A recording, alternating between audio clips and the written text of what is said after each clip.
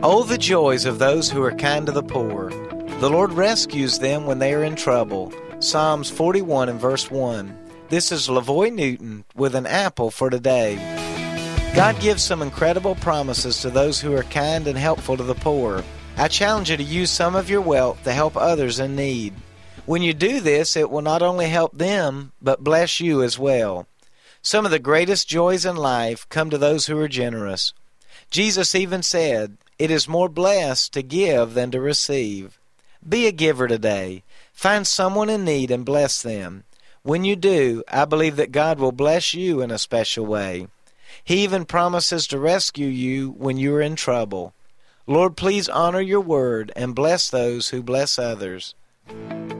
An Apple for Today is a daily word of encouragement by pastor and author Lavoy Newton. More resources and encouragement are available at anapplefortoday.com.